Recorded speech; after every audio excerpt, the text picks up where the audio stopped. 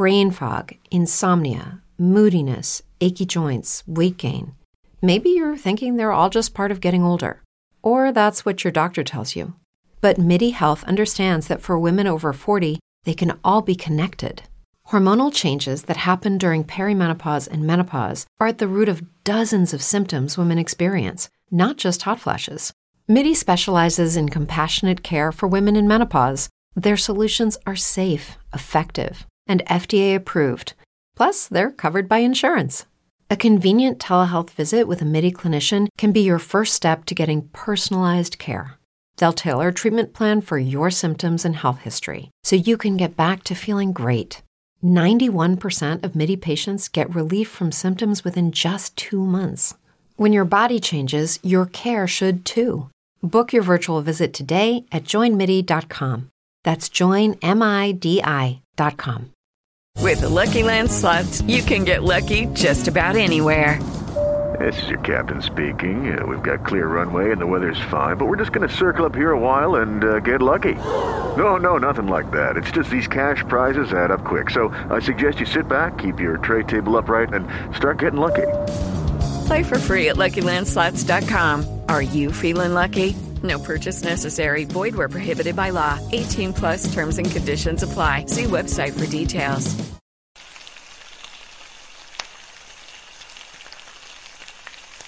Welcome to Owen and Beru's Barbecue. Thanks for joining us. We're finishing out the Bad Batch rewatch. And so we have cooked up special, big, huge heaping dish of tapioca. As Nick starts to ponder why tapioca, I'm joined by Nick, myself, I'm Matt, and thanks for joining us. I'm still thinking about it. We saw the fall of Tapoca City, which is kind of like tapioca. Every time I see Tapoca City. Now, what are you thinking about this? Like, I don't agree with it. I'm seeing a lot of like Facebook, Star Wars people, like news articles saying this is now the official ending of the Clone Wars, because it brings to the end of an era of, there's no more cloning facilities. And I don't agree with it, me personally. I mean, we clearly saw they took the Kaminoan at the very end to another facility. Yeah. But like they're saying, well, now because the clones originated there in Kamino, and now that there's no more Kamino, it's like this is kind of like now the official end of that era. Okay. Of that era. And I'm like, I still don't agree with it. I was like, I think the Clone Wars is over. I was like, but until the final clone is no longer part of the army, or there's some rebellion, no. I was like, the clones are still in function. I was like, so until I see them completely be phased out, that's to me the end of that era. Okay. But you're drawing a line in the sand. You're drawing saying, a line in the sand. This is not. Yeah. Well, the 3 episodes that we're talking about tonight are the very last 3 of season 1: War-Mantle, Return to Kamino, and Kamino Lost. So they really lose it though. I mean, like it's not like they just it was deleted from the archives. Maybe it was like lost in their heart. Yeah, like Kamino lost to ourselves. I don't know. So this was kind of unfortunate because these last 3, I feel like we could have probably talked about each one of these individually. As they release, like after, especially the first 2. Yes. Because I remember texting you saying like we should discuss these for once, episode by episode, instead of just kind of throwing them all together. Sure. Because there's definitely some things that you kind of need to talk to in order instead of just kind of like, oh, that was cool, this was cool, right. I enjoyed it. Yeah. Let's dive into War-Mantle then. That's the first of the 3 that we get here. So, and I like the setting of this episode. It felt like Endor to me. It did. Like the forest kind of moon of Endor. We get this mission from Rex, right, to the group. So. My OCD brain immediately when I see the guy running though, when he puts the beacon down, I'm like, where'd he get the beacon? I was like, if he's a prisoner, where did he get the beacon? Like, yeah, that's what I mean. Like, probably picked it up on his way, you know. Yeah, so. that's what I figured. But still, it's just one of those things like, okay. And then like, I still didn't get why they gave it the title of War-Mantle. You know, I was putting a lot more. Yeah, me too. In that, I think you and I both probably were. I mean, I felt like this episode delivered on some satisfactory plot movement and some really cool things that were, you know, okay, now we're in the final act. You know, it really kind of amped it up. You really felt, even the fact that they brought in Gregor, the stakes felt higher, you know, but at no point did I really understand War-Mantle, except for the fact that these troops that we're seeing, these TK numbers, right? You know, right. This is the first origin of the Stormtrooper. And it's cool that they give a nod to Ralph McQuarrie concept art, because that first Stormtrooper that we see is based on his original design. So bringing it all the way back. So it's kind of a cool tie in there. There was a lot of things like I'd written down, and not to give away like all the cool stuff, but was it in this episode? They also even have the theme, the original. Stormtrooper, kind of the march, the Imperial kind of march before that was Darth Vader's song. Right. I mean, that's what I liked about this episode, the War-Mantle, was I liked how they used echoes of the original themes in a lot. Like you hear them a lot, especially when they're just walking through the hallways. It's like they're walking through the Death Star in A New Hope. You hear the timpani music, very subtle, and like the dum dum dum, like like that. And then even then later, of course, when they're being chased, you hear that very. Like it's just like like you're like and so I definitely liked that, like because they didn't overkill it like with the Bond theme, just constantly they didn't just beat it. I just went to the bathroom. But yeah, if you ever run through any halls, if wherever you're at, just have that music playing in the back of your mind, and it'll make it even more impactful. So, I like the setup of this. And also, there's a character that we see in this that apparently was introduced in a game, Republic Commando. I don't know if you had read about that. That's what I figured with the Republic Commando. Like, there was definitely I wasn't sure about. I figured one of us would figure it out, but they've made 2 or 3 references to Republic Commando in season 1 of Bad Batch. We've talked about before, like with the heads up display, with Hunter and things. It's like, and so it's either Filoni or someone was just a really big fan of that game and wanted to throw out some nods to that 2005 game. So the character Scorch, RC1262, appears in Republic Commando and also appeared in this episode. The plot behind Republic Commando revolves around the fact that these are, I guess the plot is that Mandalorians were training, Mandalorians that were picked by Jango Fett had been training the next generation or the first generation of stormtroopers. So it kind of is cribbing off of that a little bit. It's like we're seeing like just a slight variation of that. It feels to me, it's like, they're being trained by not hand-picked Jango Fett, but clones that were of Jango Fett. So I like that. I like the camaraderie that we continue to get of the Bad Batch at this point. Like, it feels like they're kind of, like I like the whole thing with Wrecker. I think we should do what the kid wants to do. Is that in this episode? Well, you mean the good points. Yeah. That's at the very beginning where after Rex calls them and says like, I've got a mission for you guys, and then really the vaguest mission possible. And and then they all, it's also one of those like where it's like Wrecker's not really a critical thinker. No. Because it's just like, he's got a good point. He's got a good point. But I love Wrecker. I mean, he's the best. He brings the comedy and kind of that lightheartedness that you need. It's like if it was all seriousness, like we wouldn't enjoy it. So. Yeah. But you kind of, especially in this episode, I guess he doesn't mind, or he doesn't notice that they kind of leave him behind with Yeah. a lot. So it's kind of like, unless we need something, it's like the Hulk. It's like, unless we need something smashed, we don't need you right here. You know, it's like, we're doing a quiet mission this time. Yeah. Yeah, no, that definitely is the case. So, yeah, so I like this this episode. It did also remind me of Rebels first season, so slight spoilers there for if you haven't seen Rebels yet. But the first season, there's basically the two-parter from that season is the main character. Sorry, I don't know why my brain is blanking. I think it's just because it's later. But Kanan is captured, and then of course the teens got to go rescue, right? You know, so it felt like that in a way to me. Yeah, well, I mean, we talked about this, just amongst ourselves, like, because I definitely have been reading some complaints from the casual viewers online about how, like, was Bad Batch just all filler? Like, I mean, and I kind of agree with them in a way, and that you can watch the first couple episodes and watch the last two and probably be okay.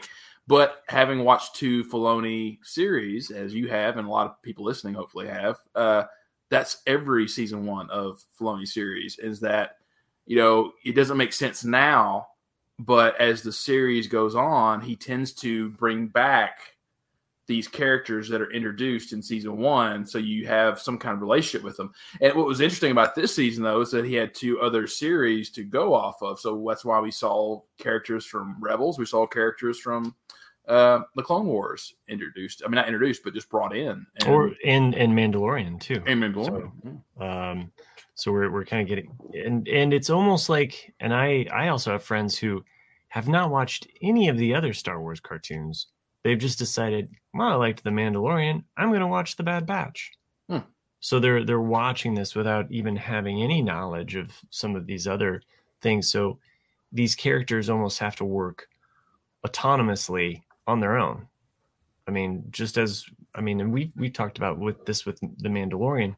The Mandalorian had to walk that line of, okay, it's Star Wars, but you don't have to know everything.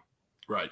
But if you do know everything, it goes a little bit deeper if you want to, and it's a fine thread to weave there. But I feel like there's a little bit of that happening here, albeit I feel like you could probably pare it down to 12 episodes, but I was going to talk about that at the end after we get through. Sure.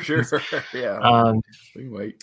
But I mean, this is a favorable episode, though. Like, still, I think even with a slightly predictable end.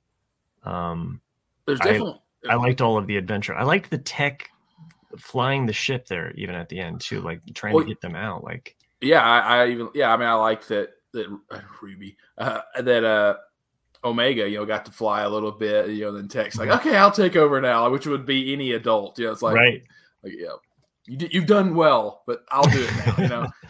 And then there's things that I wanted a little bit more of, like that we kind of were robbed of. Like, Gregor is only in this episode, and I would have liked to see him in the next episode. Yeah, but he's not in it. They just kind of throw him away in a line, of like, oh, we left him with Sid. She wasn't happy, But it's like, because it's things like he said when they asked him after he gets shot, and he's carrying him through the exhaust vent.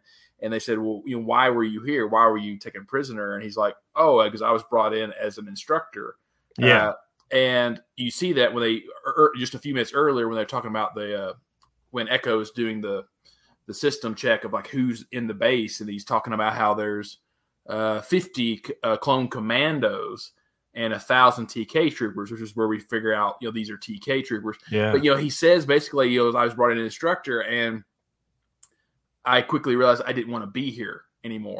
And that's it. That's where they leave it. And it's like, well, I wanted to know, like, why? Why did he come to this? Because, it's kind of like all those captains, even Crosshair, it's like good soldiers follow orders. And so it's like, what made him decide oh, I don't want to train these new troopers. I mean, that's like, and it could have been just a 1-sentence thing, one more line, and you could have answered it, but it wasn't ever answered. So it kind of irked me just a little bit of like, come on, I want a little bit more.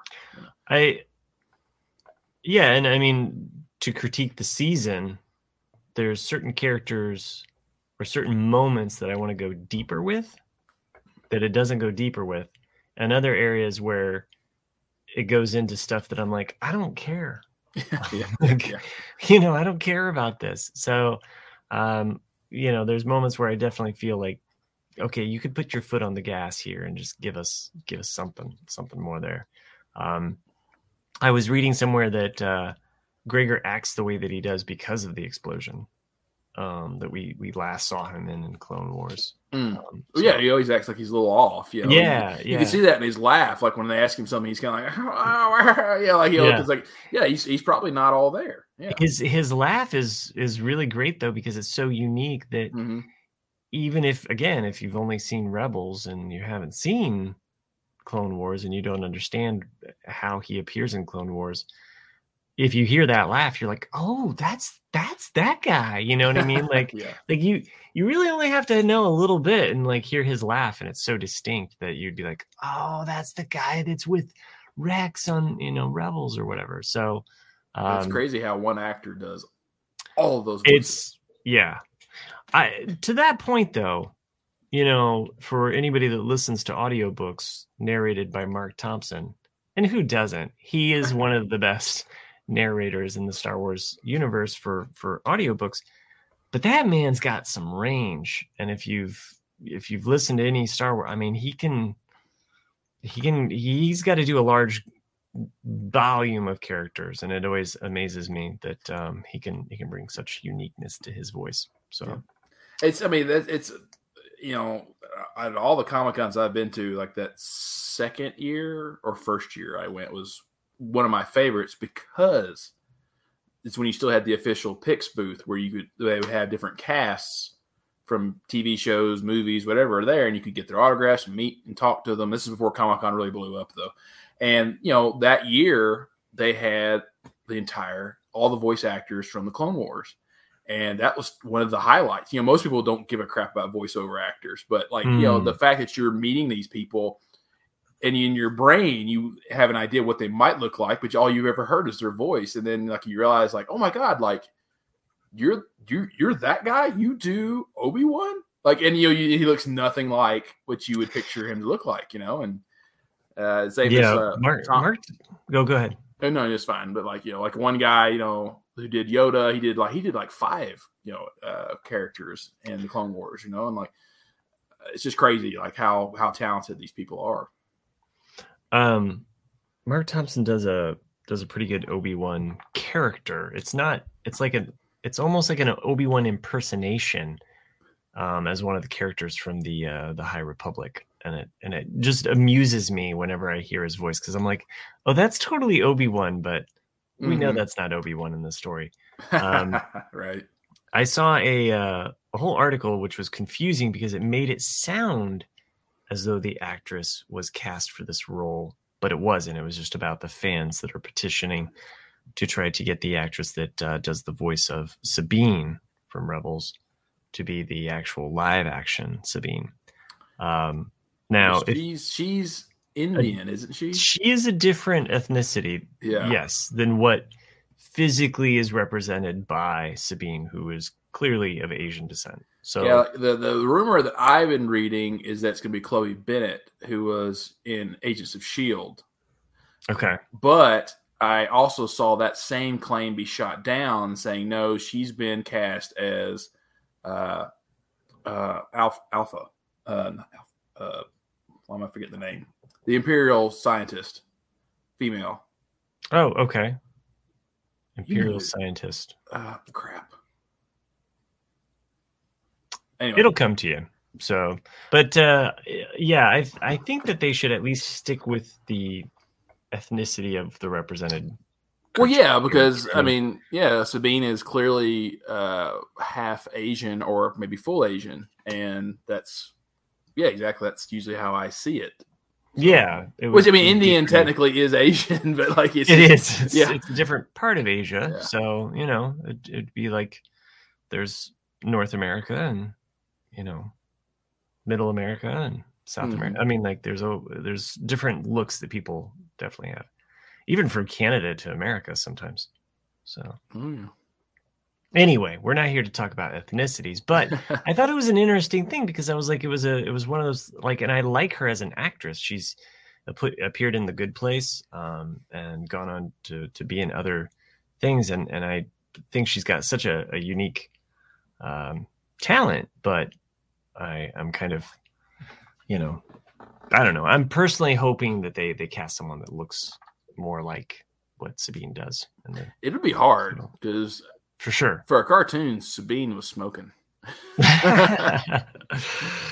Well, it's not Jessica Rabbit here. No, that's true. Nothing's ever going to be Jessica Rabbit, but she is not naughty. She's just drawn that way. That is true. Speaking of things that are drawn naughty, Crosshair. The kind of going towards the end of this first episode, War-Mantle, Hunter is captured, and we see kind of a reunion. Yeah, like what was funny to me is that what I took away more from that whole sequence was how Omega is loyal to a fault. Yeah, she doesn't know. Even though she claimed to Sid that strategy is her thing, she is very compromised by her emotions. And, sometimes the best strategy is to retreat and regroup and think about your next move, not just immediately go back. And that's what she always wants to do. Even with AZ later on, it's like, even though she probably made the right thing there, but she potentially would have died. In that situation. And so that's what I mean. Like, so it's a weird, youthful naivety with her, but also she's extremely smart. So I don't know, but I liked, Crosshair coming, in this very, Darth Vader, Leia, New Hope scene of just like looking into to Selby and, you'll do. like I wanted the whole crew, but they'll come for you. Yeah. And then, of course, we see that. Oh, if you had something else to say. No, go for it. And then we see, also the last little bit is things that we've talked about which is very black and white, like from the whole point of the series is that the Kaminoans are being phased out, and you see early on in the episode of the Empire taking out all of the clone troopers, all of the science, all of the data, everything. And the prime minister, basically is like, get everybody, we need to leave. And, then the Empire becomes wise to it, by the end of the episode. And basically. So why do you think she sold him out? Do you think she did it? Seemed like it. It did seem like it. Yeah. Like, I guess because maybe she's almost like Crosshair in a way.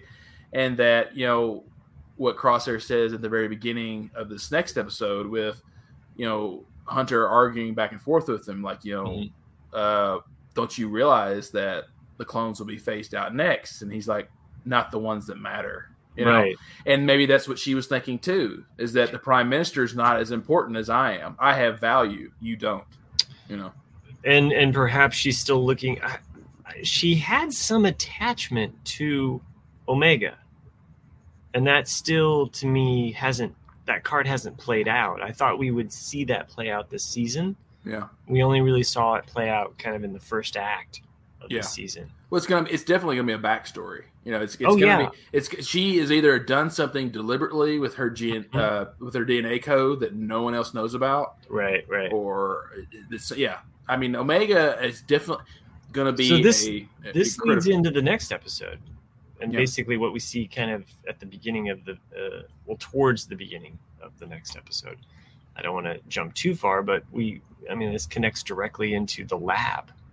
Yeah. And I was thinking like, oh, we're going to get some secrets revealed here. Mm-hmm. And we did in a way, And we did. We learned some nuggets. For sure. Yeah. There is definitely a timestamp placed on all of the characters now, as far as like who's older than who. Yeah. And well, I mean, that was very unique. If you remember, that was one of my first questions, and one of our first episodes about the Bad Batch was, is Omega older? Is she, right. Is she actually, does she have the growth enhancements, and is she only just a few years old, or was she born and just didn't get any enhancements? So, and we found that answer is that she is actually older than them, and she's never had. So she is really. It makes sense because she'd be the same age as Boba. So. Yes, she's her true age. Yeah. Which is pretty neat. Yeah. Sorry, I'm jumping ahead there, but I wanted, as we were talking about. It's fine. I think we covered the first episode pretty well. So.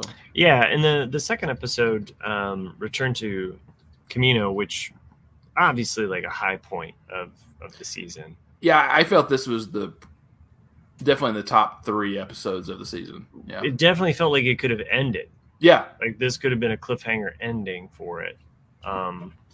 And without jumping ahead, I'm glad that we still got another episode. It reminded me, and it made me think of you because you podcast about Game of Thrones, but it kind of reminded me of Game of Thrones, where you think the last episode's going to be the one that's like has all of the amazing revelations or the really cool stuff, but it's actually the one right before. I've forgotten about that actually. That's the way it was every well, except for the last couple seasons. But like, it was always the 9th episode of Game of Thrones that was the best episode. It was not the 10th. Mm-hmm. You're right. It just reminded me of that, of like how like all of that, and then the last episode is the falling action. It's everything else falling into place, like and almost kind of like the emotional resonance or the emotional kind of aftermath of what you witnessed, which I kind of enjoy seeing characters go through that, as opposed to, if it's nonstop, cool, action. Like we have, we have no way of processing what we've seen, So anyway, sorry, I'm getting ahead of myself here, but this Return to Kamino, they find out, obviously through the fact that they know that it's a trap, and yet there's kind of letting them know where Hunter is being held.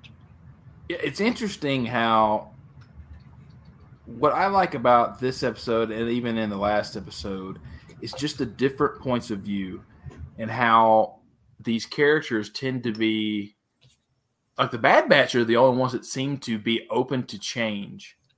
Whereas in Crosshair, Omega, Rampart, they're all have tunnel vision. As in, like, Crosshair makes some valid points, especially to Hunter later on, about what they were bred for. And I get his point of view on that. But, like, I don't see how, of course, he wasn't there, but, like, Rampart basically, which echoes what Hunter says to Crosshair later. Hunter later tells Crosshair, like, you'll only be a number to them. That's it. Like, that's your only value. And you see it, though, in Return to Kamino right at the beginning, where the Empire, Rampart anyway, basically leaves the entire operation of the capture of the Bad Batch to Crosshair. And he doesn't care. He's just like, if he succeeds, great. If he doesn't succeed, no loss. And there's this belief, that you see in Crosshair of like, I am of value, but you're seeing that contradictory right there, in these scenes of like, you think you're valuable, they don't think you're valuable. Right. And so that's why I think this episode was really interesting, of just the difference in points of view. And Hunter, it's like Hunter and Crosshair are both in that way. Like, Hunter's more open, like, because you see in the base in the last episode where they discover the base, Hunter makes a very logical decision, and so does Tech, of like, this, we know nothing about this base. We're walking in blind. Most likely we would die from this. And then you have Echo change their mind like that. Just like, hey, you risked it all for me, not knowing anything, and it saved my life. And so that shows, that they're open, to changing their minds, whereas no one else does in the series. And so, I mean, so things like that I pick up on, that I enjoy. Yeah, I mean, I would say that Omega, even though maybe in not those moments, like, we're seeing change fall across her, right? Like, it's not necessarily like she's open for change. It's like change is happening to her. Her whole world has been turned upside down, and she's kind of, she's the child in the wilderness that, like, right, things are happening to. So, and then we're kind of seeing the effects of that play out across her. I just think about the things that she witnesses, that the wet hair animation, which was awesome, but like when she's kind of sullen and going into that place, and she's seen some, let's face it, she's seen some shit go down there, and she's like, you can see it on her face. That's, to me, like, as an audience, like, it's like, oh, okay, like, I know what we're getting into here, and what she's risking to do it. And they do at least make resolution at the end where, Hunter says, hey, I'm sorry, I need you to come back here, which I liked, because there was the promise made. So, I get annoyed sometimes when they throw that word around and then it's never paid off or addressed, or it's just like, oh, sorry.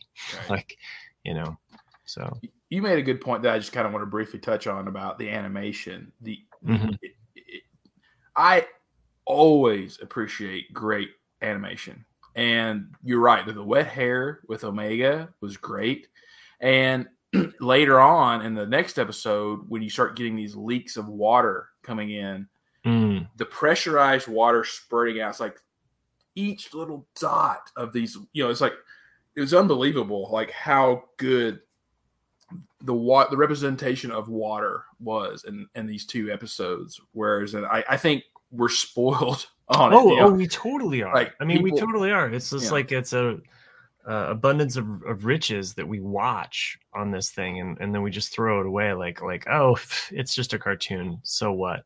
I mean, even that last shot sticks with me, of Omega looking across the smoke billowing off of what has been ruined, her home. It's a very Luke Skywalker looking at the burning home at the moment. Yeah.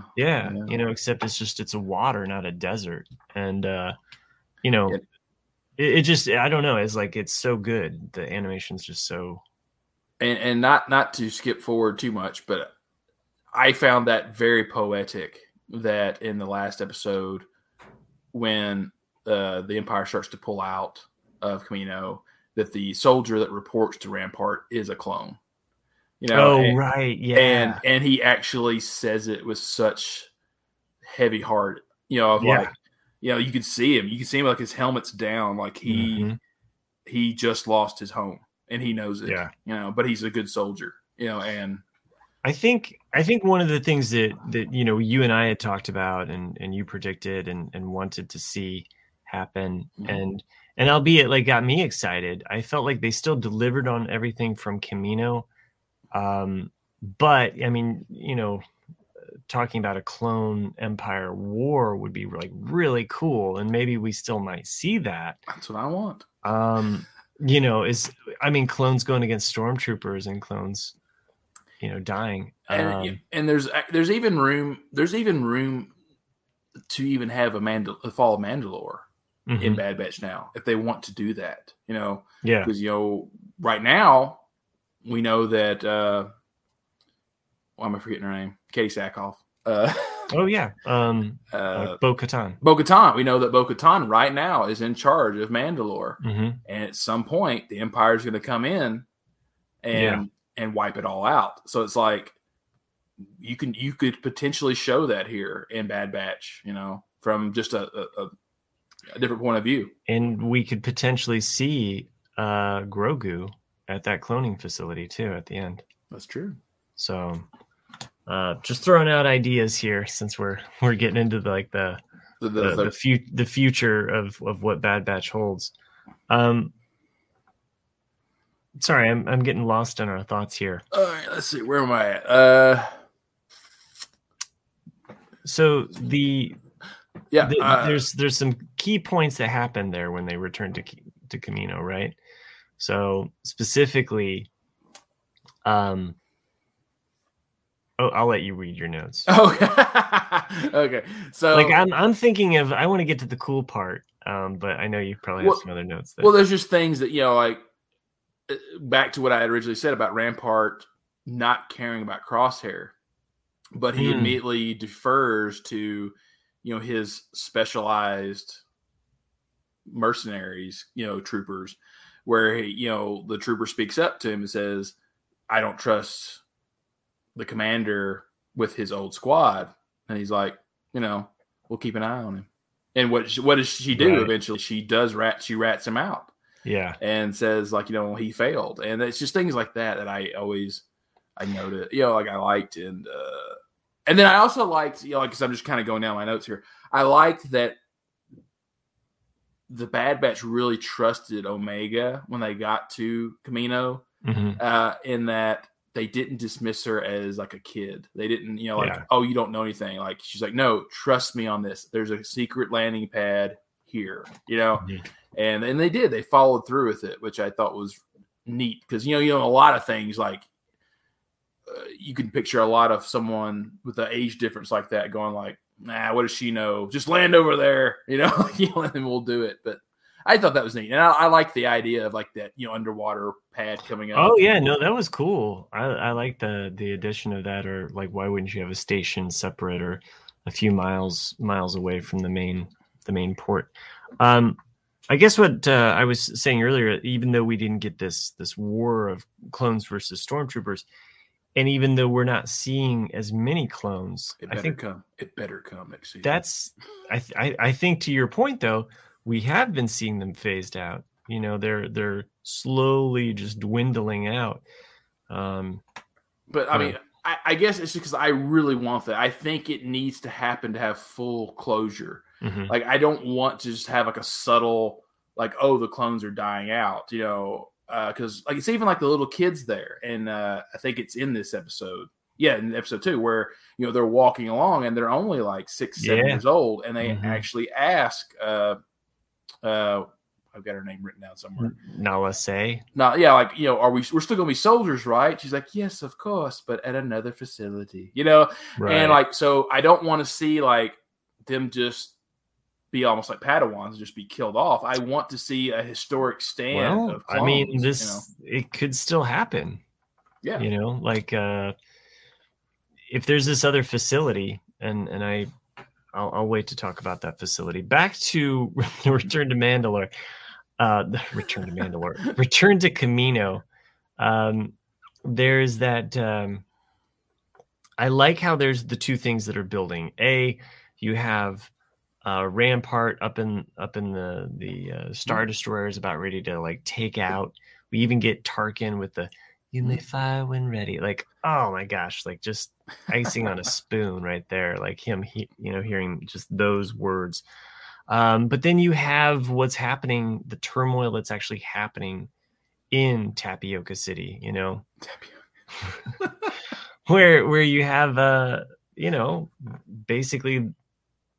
Well, what I called was the makeup sex moment. Oh, right. Where all of a sudden they're about ready to, kind of choose sides. What I liked about this episode, as well as in part 2, is that they don't directly say it, but it's that feeling of, family often disagrees, but you're still family. Mm-hmm. And I think that's what we saw in both of these episodes. And I liked the payoff. I mean, I know you and I talked about this just before RCAD recorded, about a week ago. But I liked the fact that we had a resolution to the very points we brought up in like the first or second episode, where it's like, why didn't they go back for Crosshair? Crosshair's their boy. Like, we're surely going to see them go back for Crosshair. Why haven't they gone back for Crosshair? And so, yeah, like that's where I agree with you. Like we see why Crosshair is upset. He's hurt, and who wouldn't be? Like, you've been abandoned. But I felt it was a very narrow point of view of him to think that way. I mean, it's almost, to me, it was almost like Sith thinking versus Jedi thinking, and that it was all about him. And like, you abandoned me. Right. It's like, and Hunter's like, look, you turned on us. You were going to kill us. Yeah, like, exactly. I mean, you can see both sides. You do, and like, just even the fact, like, don't be, you could totally hear Anakin saying, like, don't become my enemy, and then and then Obi-Wan going like, Anakin, I never was, like, it was kind of the same feeling of this, like, you're walking down that path, of like just darkness versus like, don't do it. From my point of view, the clones are bad. Yeah, exactly. Yeah, but I guess there was my thought is like, why didn't they try to save him? And you had kind of cryptically messaged me, after that episode aired, the question of is he telling the truth? Is Crosshair telling the truth in the fact that he already took his chip out? Yeah. Because I had a lot of thoughts about this one, because I didn't believe it, and I still don't believe it. Because even though Hunter looks at the side of his head that's burnt where the chip would have been, you've also seen in the first few episodes of them putting him in that pod to enhance the chip. Yeah. And it's like, well, and then, of course, when he's like, when did you take it out? And he's like, does it matter? It's I don't think he took it out. He either is lied to himself thinking he did. I just don't believe it. I don't believe it. I went back to like look at his head, and it was not scarred before. He had gray hair there, back in like episode 3. And you see him kind of itching that area or like pawing at that specific area. So you see that happen. But there's no scar there. So the other guess or the other thought is that the chip in the wrong place? Did he remove something but he didn't remove it? You know what I mean? Like it's still there, but it's in it's more forward. Like his is kind of more back behind the ear. Yeah. It's like back to the left. It is kind of back, but I think it's a little bit more forward and to the left. But anyway, the mystery still remains, though, I think, is whether the chip is legitimately removed or not. Yeah. I mean, it's an interesting puzzle in that when he constantly reaffirms, like, this is who I am. I've made my decision, But, I mean, of course, that's such a human trait of just believing in hope and that it can't, but even Omega says that, towards the end of the last episode where she's like, I wanted to believe it was the chip, because he's just being a prick at that point, right. And like I said, like, I just think I think it's the chip. So like, I'm just going to keep believing that he has a chip in his head still. I don't blame you. I like to believe that he still has a chip because it's easier to say. I almost kind of like the Schrodinger's cat effect of it. Like, is it there or is it not? Regardless, they have to deal with him as a being who is a complete prick. Right. Yeah, that's so real to life, Like, we all have that person, But there's a lot. Let's see what else in this episode. There's a lot of good stuff. I mean, this to me was the best of the 3. Yeah. There's a lot more meat in it. Well, you have them fighting off those basically like an earlier version of the Dark Trooper. The Dark Troopers. Yeah. Well, those are just the practice droids, I thought. So, but but they're kind of like an earlier dark. They have a very Dark Trooper look to them. So, and it's a callback to the beginning of the season, like the first episode of this season. So, forcing them to do it. Yeah. Yeah, like I liked the callback to that. Like it was a nice, hamburger sandwich there. So, we get the return of AZ in this episode as well, which is nice. you think, oh, AZ, like we're never going to see him again. Yeah. And then we think, oh, at the end of the last episode, we think, oh, we're never going to see AZ again. And then there's this whole. He's gonna be. He's gonna be. I think he's gonna be the new C-3PO. He's gonna be the new Gonky. He is, because like Gonk can only do so much, and so it's like we gotta have a droid. Did you like it when Gonky came in and like it was War-Mantle, like Gonky comes in for the rescue, like she does something where she plugs something into Gonky and Gonky gives the extra power, and it's like I thought it was funny because it's just like, oh, we finally got to use him for something. He's just a power droid sitting around doing it. It's like when you don't have a proper phone charger outlet, but you have a backup phone battery somewhere in your pack, and you're like, oh, I can use my Gonky. Sorry. Go. I think backup power, little backup power battery packs, Mm-hmm. Star Wars themed, should be shaped like a little Gonk droid. You can plug in, power up your phone when you're on the go. So just trash. Everyone who doesn't know Star Wars will be like, why do you have a trash can for a battery? Right. It's not a trash can, it's a Gonk battery. It can have a little pop out USB port for those people that still like to store stuff on USB flash drives. So I'm telling you, this is a money maker right here. Like it's probably it's probably like less than $5 to make, but mark it up with that Star Wars logo and it's $40. If money can be made off of it in a Star Wars theme, someone's already thought of it. I mean, there's so much stuff I've got that's Star Wars. I'm just like, I gotta have it. Like I've got so many chopsticks that look like lightsabers. That it's just like, it's like I don't even use chopsticks, but I have them.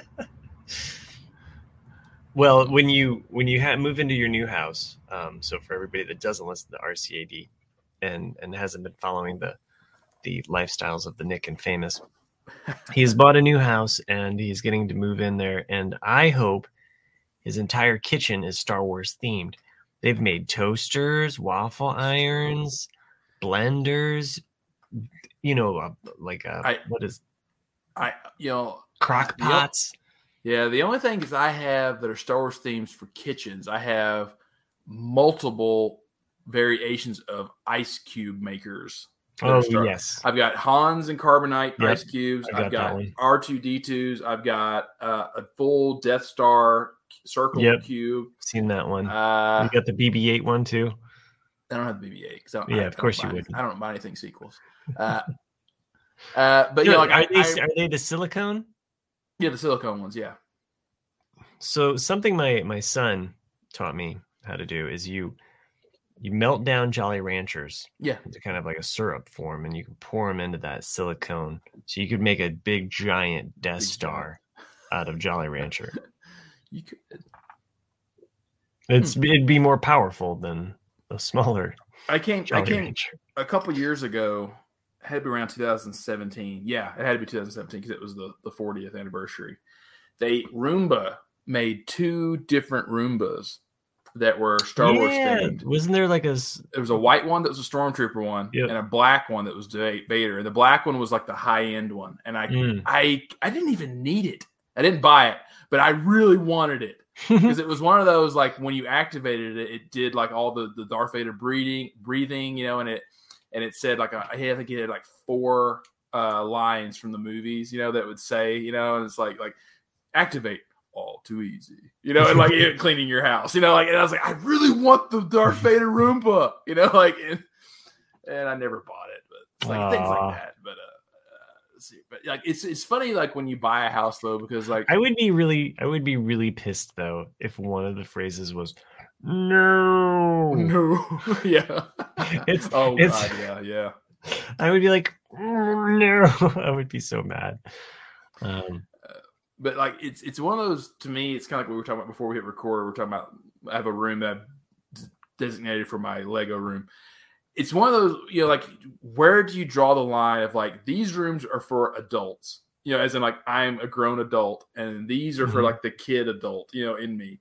And so like that whole middle level of the house, that's like the kitchen, living room, like that's going to be like, okay, adult, you know?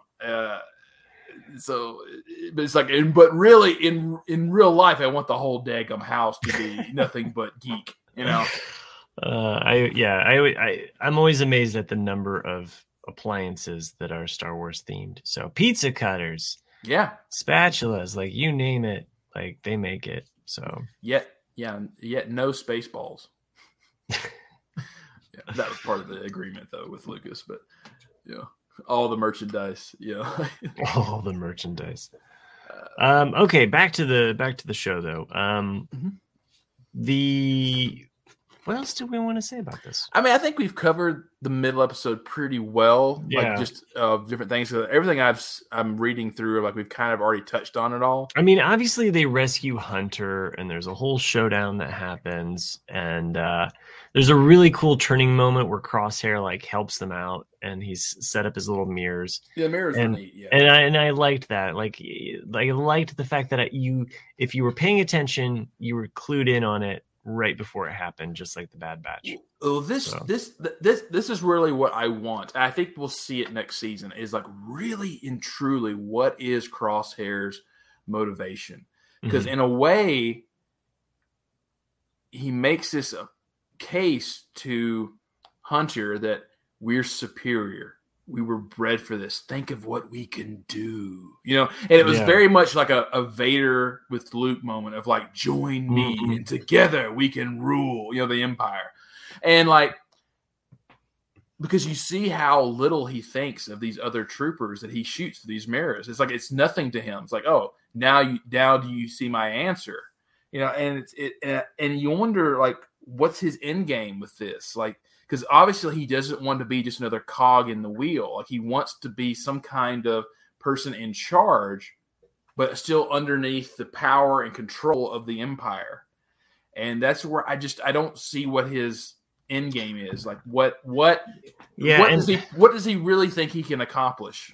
And as much as it would make sense that they become Scar Squadron, I just don't see them connecting into that, since it was something that only really kind of exists in the comics. But Scar Squadron is an elite group of stormtroopers that are very Bad Batch like. Like you got the big heavy, you got the tech expert, you got the sharpshooter. I mean, it is very, very similar to Bad Batch. So Scar Squadron, they are an elite group of stormtroopers that are kind of hunting down Luke and the rebels in the Star Wars kind of Marvel series. So just for fans out there that are not in the know about Scar Squadron, or if you are, I just don't think that they're going to connect those two. Like, so it just, they never do. They never do. It would make more sense if they were the Scar Squadron. It would make more sense. Scar in their head. Like, yeah, I like that. Yeah. And they have a second Scar where they like put another chip back in to control them. This next episode, so this one the episode ended with them running to their ship basically, and they don't make it. Yeah, the whole thing's falling apart. Definite cliffhanger moment. And I think even one of my kids was like, "Wait, there's another one?" And I'm like, "Yeah, that wasn't the cliffhanger, And quite literally, I mean, I mentioned it. Like the next episode is all the falling action, literally all of the falling action, like. Yeah, I was a little disappointed with the last episode. I got it. I understood why it was done. Yeah. Because it's the last time we're gonna see Kamino. There's a lot of things, a lot of even nice little shots to show, like, like, oh, you're seeing all the little baby tubes again. You're seeing all these little things. But to me, it was one of those episodes where, like, this was a half an hour of them literally running through Kamino. Just trying to escape. I was like, it could have been cut down quite a bit because there was very little plot in this. Yeah, the plot is basically like kind of twofold. It's like them just trying to physically escape Kamino, and then two, them dealing with the emotional impact of like, basically, why Crosshair's a prick. Yeah, basically. That's basically like losing their home and losing Crosshair. That's it. Yeah. Like that's the only, and like I actually, when I was rewatching this before we hit record, like I fast forwarded over a lot of this last episode. One, because I didn't have the time to watch it all, but two, it's just like I get it. I can watch this at 2 times speed and still totally understand what's going on. One kind of like really cool nugget though at the end, basically the very last sequence that we get after they fly off, right, is we get we get what I thought was Wayland, and the Imperial base in the mountain, like the Emperor's. That was so cool. Yeah, like, I was like, how have we not seen something like this before now? Of like just a full mountain with just a line through it of like, here is a base inside this mountain. Yep. I thought and when I saw it, I immediately thought of Heir to the Empire, and I thought of the Emperor's like, treasure trove of stuff in these mountains that he had created. So whether or not that is officially what that is, but to me, like visually, like that's immediately what I thought of, and I was like, oh, this is cool. Like if we can get to this point where we see some of these things from Legends made into canon in real life, like great, because that can explain a lot. So to me, really, aside from just Crosshair's a prick, because you expected Omega to say something to him, and that's really the value. Really, if I had to sum up the entire last episode in a sentence, it'd be like, they run, they escape, Crosshair's a prick. Like, Omega tries to, I think the other disappointing thing about that last episode was that I kind of wanted one more mystery revealed. Yeah. Like I felt like the mystery was already, but I can't. Well, to me, like, I wanted to see as soon as they took off in the Marauder, I thought that was it. That was going to be the last thing we saw. Right. But we do get this bonus scene. Yeah. And it's important not from what you're seeing from the Kaminoan point of view, but for who walks out. Yeah. Which is this cloner division of the Empire, the person, we don't know who it is, who basically says, like, oh, you're going to be of great value to the Empire. And you see from the sleeve, it's that 2-line division, which you see in episode 2. You see that on Dr. Pershing. Dr. Pershing. You see it in Dr. Pershing and The Mandalorian, but you see it in episode 2 as well of Star Wars, the movies, on the young clones, while they're training with the helmets on. Like you see that thing there. You see it as well in another series too. But you've seen that symbol several times. So that's where, like you were saying, like, at some point you have potential to see Baby Yoda, maybe here. And there's a lot of doors that can be opened from that, just that one little nugget that you see there. I'm not saying that this is going to be Bad Batch with Grogu, but I've thought for a while, not even like, and I'm still saying like this is like late seasons in the show, is that we might see something with the Bad Batch, like rescuing, escaping. I can see him just like grabbing him and going, but I can't see him anything, because he was already taking naps and years later, so it's like he's not going to do any force or anything. No, but that would be cool just to see like a quick little episode of like, oh, here's Baby Yoda. Like, I'm always going to say Baby Yoda. I don't care if anyone out there says it's Grogu. I'm always going to say Baby Yoda until we start recording again. Season 3. Right. Whenever it comes out. It's going to be still going to be Baby Yoda. Baby Yoda! Okay, so this entire season, 16 episodes, 16 too many. If we could pare it down, I think we could get down to 10 episodes. Or less. Maybe 12. Yeah, well, you have Aftermath, which is the first one. This is important. Yeah. Cut and Run, you could cut. Replacements is important because we actually see the ramifications and the fallout with Crosshair in that episode, and what is actually occurring there. Fast forward to Battle Scars, which is the 7th episode. Reunion and Bounty Lost, like those 3 right together were kind of a high point in the middle. I didn't even include Cornered, which had the introduction of Fennec Shand, but you could have Cornered in there. It's one of those, like, if someone asked me to make a list of important episodes, just because it's important what's going to happen later, it's like, well, you need to have an introduction to Fennec. Right. But by itself alone, it's not important. So at this point, episodes 1, 3, 7, 8, 9, and then skip forward. You can skip over Common Ground and go to Devil's Deal and Rescued Ryloth. I think it's important seeing the Hera episodes. Skip over Infested. Infested is still ranked the worst, and I hate that episode, and for good reason. Yeah, it's right up there with the wasted episode in Clone Wars Season 7, which I refuse to watch ever again.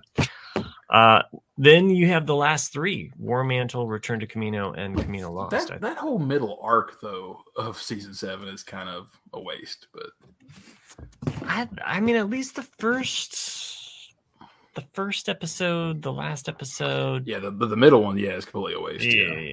Yeah. So anyway,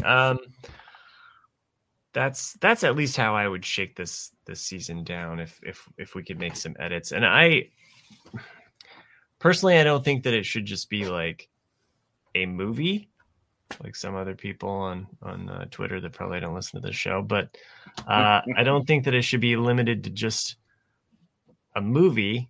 But I do think that perhaps more of a mini-series approach, or thinking in terms of, keeping it to a 12 or 10 episode arc.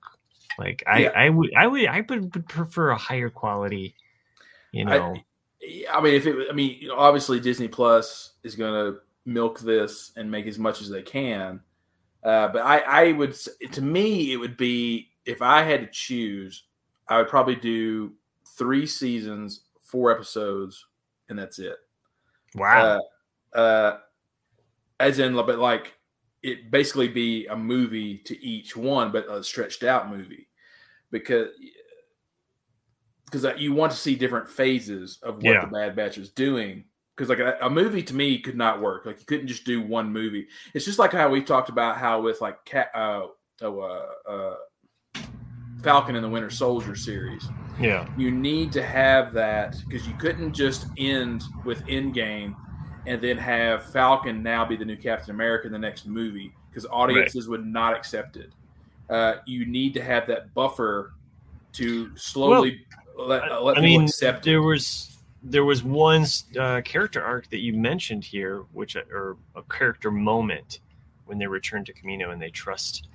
I mean, not that they didn't trust her to begin with, but the fact that you saw Omega part of the team, like, providing, like, even when she's giving them orders as to what to do, and then and Crosshair's the upset, kid's making the decisions now, right? I mean, as much as that one episode was annoying, Common Ground, it did set up this idea that she was a strategist. Like, that's her power. So, and I'm with you. I think that some of these characters that they have introduced will pay off more in season 2. Don't give me any filler. Like, I don't know, pare it down. Like, I would have been fine with 12. So that's my only like criticism about But that to me was, that's every Hondo episode in the Clone Wars. To me, it was an eye-rolling moment. Sure. And I hate it, but in Rebels, I love him. I love him. It's so crazy how certain characters can work in different. I will say this though, I do like having a show to turn to. Every Friday, it's like, oh hey, we got another episode. Oh hey, we got another. It was very consistent. There was no like, oh, we didn't get something, and I would have rather have enjoyed this stretched out than binging it. So, as weird as that might sound, because binging it, I don't know if I would have paid as much attention to it. So, of course. Real quick though, next up in the lineup of Star Wars entertainment that we're going to be thrown at. That's going to be thrown at us, and I hope that you and I cover this is Visions, Star Wars Visions. I think that's coming out in September, I believe. Okay. So that's something exciting to look forward to in a month's time, and really excited to see kind of, as opposed to the Marvel What If, which I've seen a lot of Star Wars fans clamoring for something like that, like the Infinities of Dark Horse, which would be cool. I mean, everybody wants to see what if Anakin hadn't turned to the dark side, and, some kind of things like that play out. I'm excited because Visions is basically creativity unbridled. It's basically giving artists like hey, play in our universe and do whatever you want to do. And I think that idea is really unique, and I would like to see them continue that. Maybe Visions is just kind of a one and done series, but maybe it's something that they return to, like with other animators, or artists. It could be awesome. It's just I would be fine with them taking the certain point of view books and making those, Yeah. I mean, not everyone, because there's definitely a couple in there that are stinkers, but some of those stories are really good. But yeah, I've only watched the first one. I think the second one's not out yet, of the What Ifs. Mm-hmm.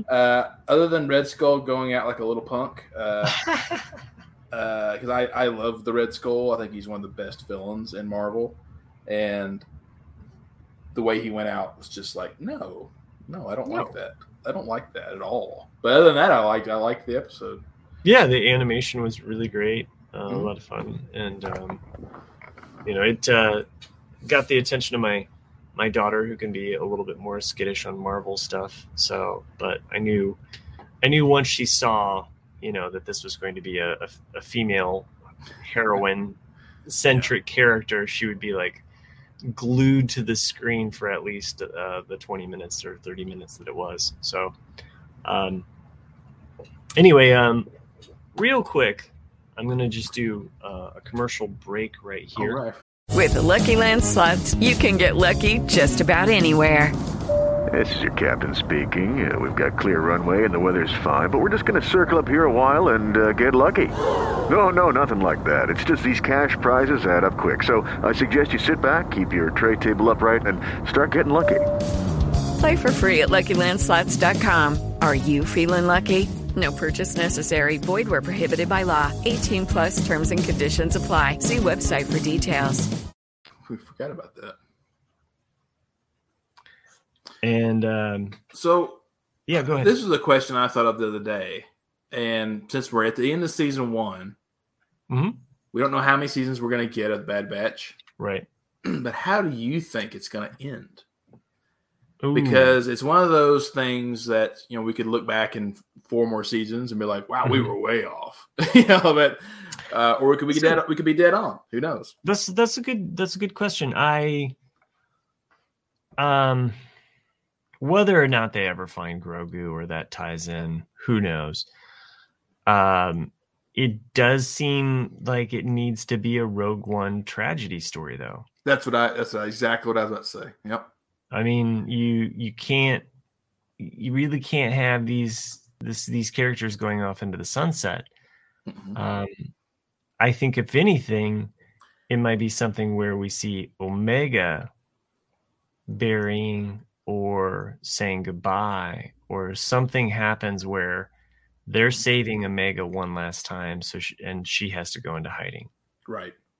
To me, it makes the most amount of sense if they keep Omega alive, and then we see, like I said, we see her return in the Book of Boba Fett. And I don't know. I don't know when they're going to have those two characters interact. It'd be interesting to see them interact in this time frame. But again, they might be like saying like, well, let's save this. I don't know. But I do think that's the tragedy is that they're going to do to go back to like the kind of macho movies, which I think is in the DNA of the Bad Batch. There's a certain kind of macho bravado, we've talked about Stallone being an influence. I think about Schwarzenegger movies and the Terminator, and at the heart of Terminator 2, one of my favorites, is that notion that like when she's talking about how the Terminator will do everything in his power to keep John protected. Right. Like I think about that with each one of the Bad Batch, is that they will do everything in their power to protect Omega until the end. And that ultimately is a Rogue One ending, I think. I can't. I don't. That's how I see it too. I see them dying, at the end of the series. Yeah. And it could be one of those things like, how do we learn about the Death Star? Like how did even though we know it's coming from Galen and Rogue One, but what happens? We need something because we're gonna need some real legit reason for them to give up their lives. Yeah, because we already see in Rebels how old Gregor and Rex and all of them have gotten because they age so fast compared to regular folks. So I could see that. I don't know, but I agree. I think that they will die at the end of the series, except Omega. And I'm with you about like bringing in the Death Star. It is a large thing. They haven't played their Darth Vader card. They haven't played their Emperor card. They've played the Empire card. Yeah. But you know what I mean? It's like, there's so much more that they're holding back, and they can do it whenever they want. Right. And because I tend to think of things like Vader and Emperor, like those are the big characters, you know? And Bad Batch are minor characters. I mean, really, in the grand scheme of things, they're really just a little story in a big story. And so it's one of those things where, like, if we do come into something with the Death Star, it's going to be like the Bad Batch discovers this secret location where this secret weapon is being built, by Wookiees. And so it could just be something like that. Like it's just something like we're the ones that informed Rex and the rebellion of this thing. I would love it if they, and this is something that they haven't. We talk about Star Wars plot holes or areas that haven't been mined for information or story. We've never understood exactly how the Emperor got a second Death Star approved, built that quickly. I mean, from Empire or from A New Hope to Return of the Jedi is basically 4 years. Right. Well, it's no longer canon. Yeah. But that's what I remember reading that. The reason why the original Death Star took so long is because there were several attacks on it, and because it was built by Wookiees. It was built by slave labor, basically. Right. The first one was, whereas the second one is built completely different. And so it took longer, and it was lots of sabotage attempts on the first Death Star. And that's the excuse they always made of, like, why did it take 20-something years to build the first Death Star, but only 4 to build the second one, which was 3 times the size of it. The Rogue One tie-in novel, Catalyst, it really comes close to almost explaining it in a way where they could have been building both at the same time with 2 separate groups that didn't know each other were working on it. And that could make sense too. And there could be an interesting way that you could pull in the Geonosians, because they basically were wiped out. And we don't know. I mean, we kind of know, but we don't know exactly what happened to them after a certain point. So, I mean, we know that they got the plans, but other than having like a glowing orb plan. You're getting into that Contact quote. It's like, first rule of government spending: why build one when we can build 2 for twice the price? I mean, if you have 2 teams competing, it kind of makes sense. So Well, definitely some food for thought for the Bad Batch. In general, I enjoyed this show. I'm glad. Maybe we should do more. No, I just meant like the Bad Batch in general as a show. Even with the things that has wrong with it, to me, it's still slightly better than Resistance. Obviously, it's not going to supplant Rebels or Clone Wars for me. So, but yeah, like I said, like I think, yeah. To me, I still like Clone Wars the best, even though there's a lot of filler episodes in Clone Wars. Rebels is good. We talked about all these. Like Clone Wars does not get good. Rebels does not get good until really the last two seasons. I mean, the second season's got its moments, but the third and fourth seasons of Rebels are superb. And I believe in Filoni. I think Filoni is really got a good head on his shoulders, and I think that season one will be just like any other show of his, where it's like, season one is, it's a season one, but then I think eventually it's going to find its stride, and we're gonna be like, man, Bad Batch was so good in season 3 or whatever, And those people are going to be like, man, have you seen season 2 of Bad Batch? It totally makes Infested so much better. Yeah. Because those bugs come back, and the guy that lost his horn, all of a sudden he's Vizago. He's the cool guy, dude. He's the cool guy. And if you want a good companion to while you're watching, you should listen to Owen and Bruce Barbecue. Hi. So speaking of High, the High Republic, I know you haven't dove into that yet. And no, those books are boxed up currently.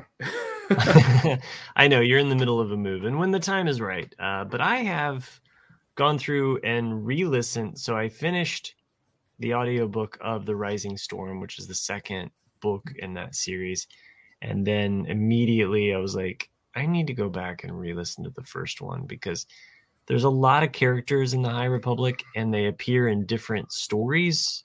And so it can be a little confusing, which, maybe it's a little bit easier when you're reading, because, you see certain names kind of build in, but audio, sometimes you just don't have a good picture of what they might look like. So there are some little kind of cheat sheets, or you can just look up the characters, which StarWars.com has artist representations of a lot of those Jedi and those characters, because different ones appear in different stories, different books, different comics, and the timeline can get a little confusing if you've read any of the comic books out of order from the book. So there's a lot there, which is fun. I think it's a fun universe that Star Wars has created that is both that is completely in the literary world right now. There's nothing animated or movie wise, but it's still an enjoyable story. And I like kind of where things are headed with those characters. So, I recommend it. Yeah, go ahead. Mm-hmm. Well, I was saying it's funny how timelines blend. The more you read, because I have all of I think it was Dark Horse that made them, the original comic books Dark Horse made of the Clone Wars. Mm-hmm. In the early 2000s. I every now and then will think of the stories in those, and I'm like, wait, did that really happen? Is that canon? I don't remember. And then I think a lot of people, Star Wars fans, we just choose to believe what we think is canon and what's not canon. Oh yeah, because I love the Force Unleashed story, and it's no longer canon. But I love the idea of Vader having a secret apprentice. And I like that Vader sent him on these missions to kill Shaak Ti and the other guy, Coda, whatever his name is. And, and then you do, because like I said, I've always wanted some kind of story from a Sith point of view. Mm-hmm. And that's there's only a couple of books that you get that. That's one of them, because you see Vader constantly betray Starkiller because he has to. because the Emperor's catching on, and he has to play this game of where's the value? Like, how can I advance myself, in the situation? And it's the same as like with Lords of the Sith, which came out 4 years ago, 5 years ago. Yeah, I think you told me about like it's basically like the Emperor and Darth Vader, like almost like against the world. Yeah, well, they're going to do like a planet inspection or something on this Empire planet, and the Imperial officer in charge of that planet decides he's going to take the opportunity, because what are the odds are you going to have the Emperor and Vader on one shuttle, So he decides we're going to kill them right now. And of course they don't. Right. And so it's like a whole story of Vader and the Emperor on this planet trying to survive not only the Empire, but the natural elements of the planet and all these other things. And you're getting a lot of other stories, that intertwine of like memories and flashbacks. And it's not the greatest of like all of Star Wars books, but there's definitely some interesting things that happen in it. You're like, oh, that's pretty cool. And so, but that was somebody saying, like, I always like them when they're from this dark side point of view, because we get so little of it. Well, you are a dark sider. I am a dark sider. Yeah, I like it. Yeah. Just so that we stay on the light side of things, I'm going to end this show. Oh, well, bye, everybody. No, I mean we could continue. No, it's fine. No, it's fine. I'm kidding. Just the way that you bluntly stated that, I'm sure everyone out there who's listening went, "Aw." Well, if you like what we do, send us an email at theforceswellDone@gmail.com. Unless your name is Raphael, screw you, man. Screw you, Raphael. What are you doing? Why are you messing with us? theforceswelldone@gmail.com. Send us your Star Wars information. Yeah. So for everyone out there that doesn't know, someone hacked our email and signed us up for a bunch of crap, and I'm having to unsubscribe to so many email chains right now because I'm Raphael, apparently. So send us something other than spam. We would appreciate it, and we will most likely read your email on the podcast when we record next, which will probably most likely be for Visions. We'll see if Chris can return. Unless your name's Raphael, I'm not reading your email. We're not reading your email, Raphael. I don't care. I don't care how good it is. We are part of the Jay and Jack podcast empire. Go over to jayandjack.com, click on the patron link there, and become a patron. Help this show out. But we are a part of the Jay and Jack empire, but we're the superior part of the empire. We were bred for this. We were bred for this. Join us. We are the Bad Batch once again. Well, Nick and I would be brothers and just talk about Star Wars probably 5 nights a week and still not repeat ourselves. But we won't do that to you. But we are going to thank some people that make this show possible. Not Crosshair Chris, who could not join us tonight. Boo. But more importantly, I'm going with the Bad Batch names here. I've used them throughout the season, and I'll try to retire them now until the next season of Bad Batch. We have Tech Tac, Wrecker Richter, Echo Ed, Omega Maggie, and Joanne the Hunter. There was no alliteration there, but I had to get Hunter in there somewhere. So thanks for doing what you do. No, go ahead. Do you want to do your... No, I said Hunter. Yeah. Joanne the Hunter. Hunter. Yeah. Thanks for doing what you do. Thanks for making this show possible. And this was a great show.